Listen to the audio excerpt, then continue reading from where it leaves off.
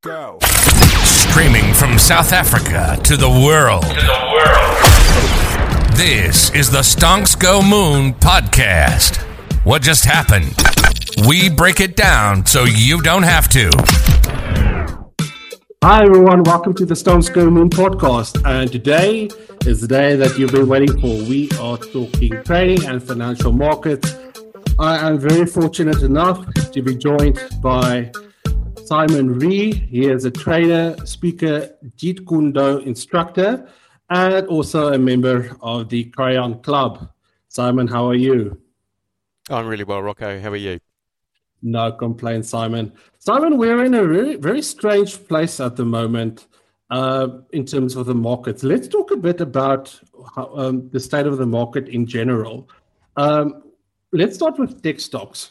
We're seeing this 10%, I would say, correction, and the market is sort of finding itself in limbo. What exactly is going on?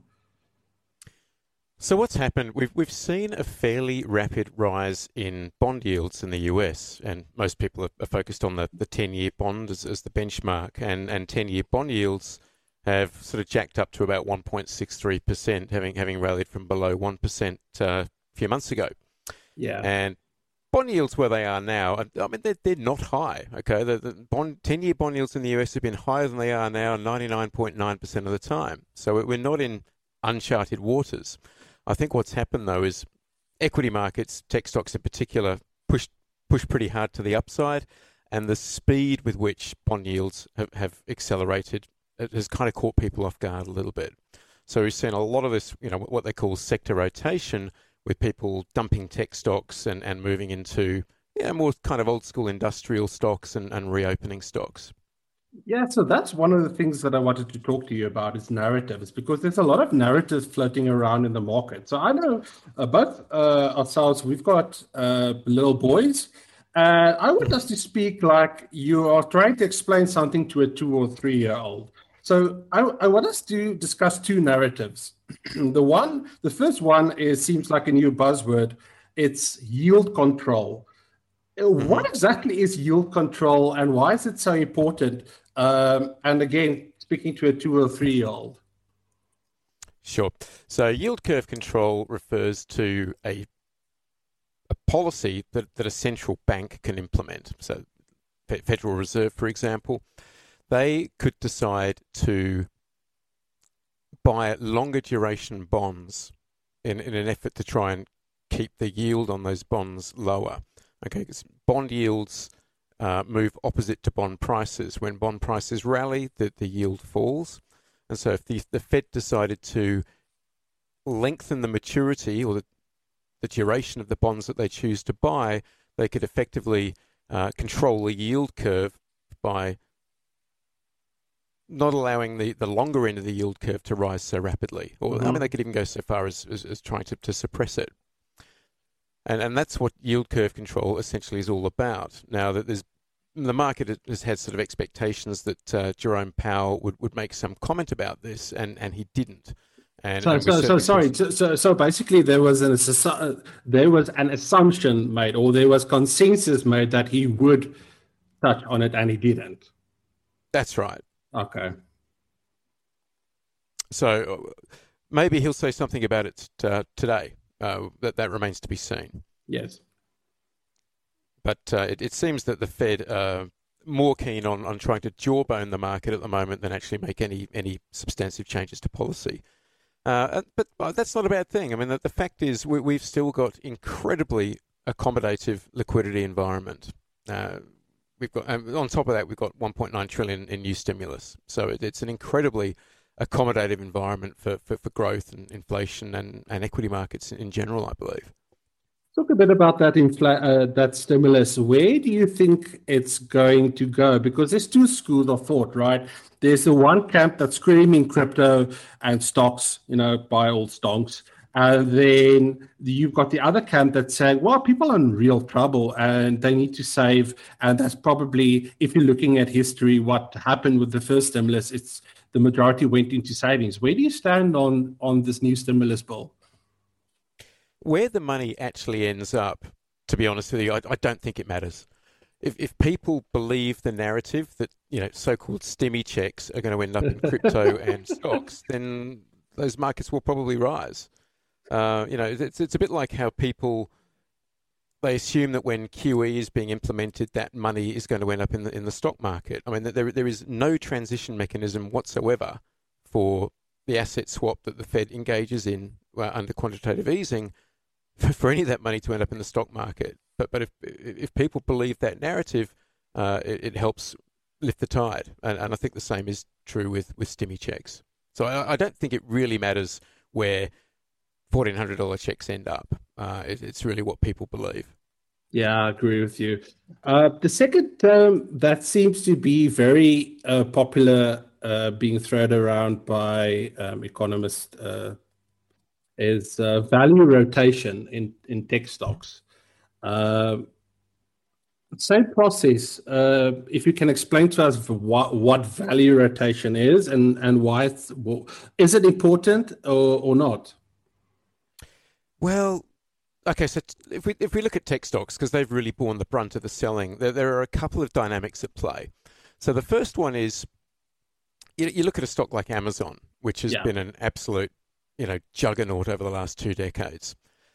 Amazon, though, when you look at their income statement, their profits have been pretty hard to spot over the last 2 decades. It's been run very, very lean from a operating income point of view, and they kind of have turned a profit whenever they've needed to.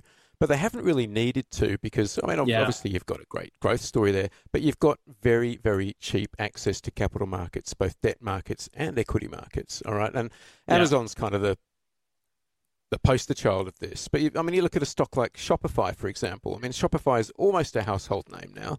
It's been a juggernaut of a stock in the equity market. Only started turning an operating income in the December quarter. It's been making a loss right up until very recently. I was about to say, get away with that. Yeah. Sorry, go on. No, I was about to say that it's not only one. People like picking poster childs, Tesla, Amazon, Apple, whatever. But it's not. It's a handful of companies. It's not. Oh, absolutely. I don't think we need to single out any one example. I saw a post this morning saying Chewy is the digital Tesla, and I thought, well, fuck me, there's a narrative that I haven't heard before.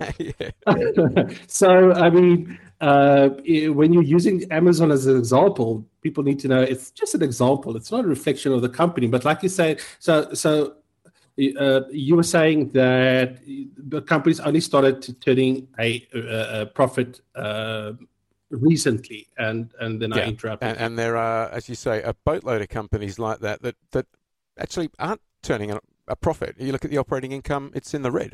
Yes. And the reason a large part of the reason the stock prices have been able to boom in these loss-making companies is very cheap access to money.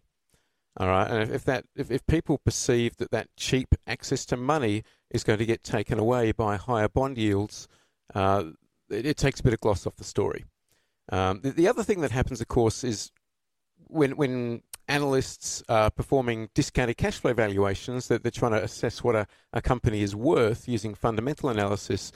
The 10-year bond rate is sort of your benchmark discount rate, all right? And when 10-year bond yields rise, it means you've got a higher discount rate, therefore a lower valuation, all right? And that hits tech stocks harder than anyone else.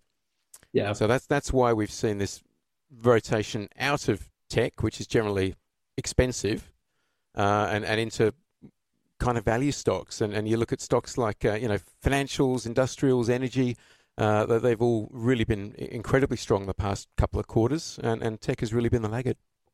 Yeah, it's interesting the bounce in tech stocks caught even myself a bit off guard, because I think there's too much noise out there. I think social media has bombarded us with so much info and opinions that it's hard to see the wood.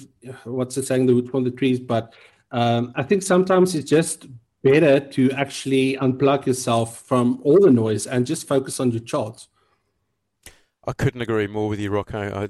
Trade price, don't trade opinions. Yeah.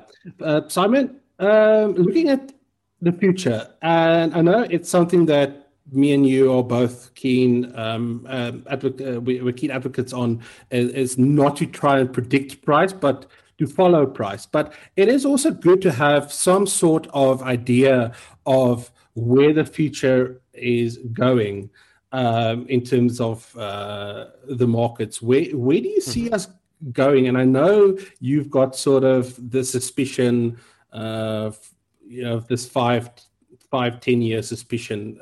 Anything that you can tell us about that? Sorry, what was the 5-10 year suspicion you're referring to? About us being choppy. Yeah. Yeah. Well, I think in the short term, the path of least resistance is higher because we've just come through, an earnings quarter where relative to expectations, earnings were pretty good. The vaccine rollouts are happening. Economies are picking up. We get through the second half of this year, borders are going to be reopening. We've got still very accommodative monetary conditions. We've got stimulus hitting. Signs of inflation are starting to pick up. And I think once we get to, we've got very low base effects coming through March and April, because obviously March and April last year was a deflationary shock. We could really start to see people really become convinced that, this recovery is real. And obviously stock markets are forward looking. I think they're going to start discounting this very, very soon, the fact that the economies are going to roar back to life. And I really think that the path of least resistance for stocks over the next, call it, quarter or two is very much to the upside. And I think tech will play a part in that. In fact, I think tech will probably play some catch up. But you look at the markets at the moment: Dow Jones all-time high, S&P 500 all-time high, Russell 2000 all-time high, Dow Transports all-time high. This is a very bullish environment. The pullback in tech notwithstanding. I always say to people, it doesn't matter what your belief system is or what you believe, but you don't short against momentum. It's just not a good idea. No, it's a mug's game. And the thing is, even if you want to short, even if you want to be bearish, you don't have to pick the top. If you miss the top, the market will always give you a second, third chance. Yeah, trying to pick the top is kind of a mug's game, in my opinion. Yeah, that's true. And looking, if I can ask you, looking medium and longer term? Medium and longer term, I think the risks start to increase a little bit. The only reason the markets rallied like they did out of the March lows last year was the liquidity environment, right? It was nothing to do with economic growth or company earnings. It was all liquidity. And I think that as inflation figures start to become impossible to ignore, there's a real risk that the Fed kick over the punch bowl and start withdrawing liquidity. It doesn't even mean they need to raise rates. Okay, they can just start shrinking the balance sheet again, and I don't think the market is going to take kindly to that. No, and there is so much debt in the system now that any tightening of liquidity conditions, the amount of leverage in not just the US economy but the global economy, it just accelerates things, and we saw that February, March last year. I think we could see an accelerated sell-off as and when the Fed changed their tune or changed their policy. That to me is the big risk. Actually, a very good tip. So it's basically listening for any signs that the Fed is going to start tapering. Am I right? Absolutely. I think as soon as the Fed start to change their narrative, don't wait for them to start raising rates. It'll be way too late by then. As soon as they start to change their narrative, I think it's time to pare back risk and put some hedges on. Okay, that's 100%. Simon, thank you so much for joining us. Before I let you leave, where can we find you, and where can people connect with you, and what do you have going on in your life? Sure, Rocco. So if you want to connect with me on social media, LinkedIn is my platform. So you can just search for me, Simon Ree, SIMONREE on LinkedIn. I've written a best-selling book called The Tao of Trading, which you can find on Amazon. That's TAO of Trading. And I've also got a company of the same name, TaoofTrading.com, where I teach people the tools and the skills and the knowledge they need to really accelerate their wealth creation potential by trading options in US stocks. And we'll put those links in the comments. And if you want to learn from the Grand Wizard himself, go check out that link. Simon, thank you so much for joining us. To our listeners, peace, love, and prosperity, and we'll catch you in the next episode. Cheers.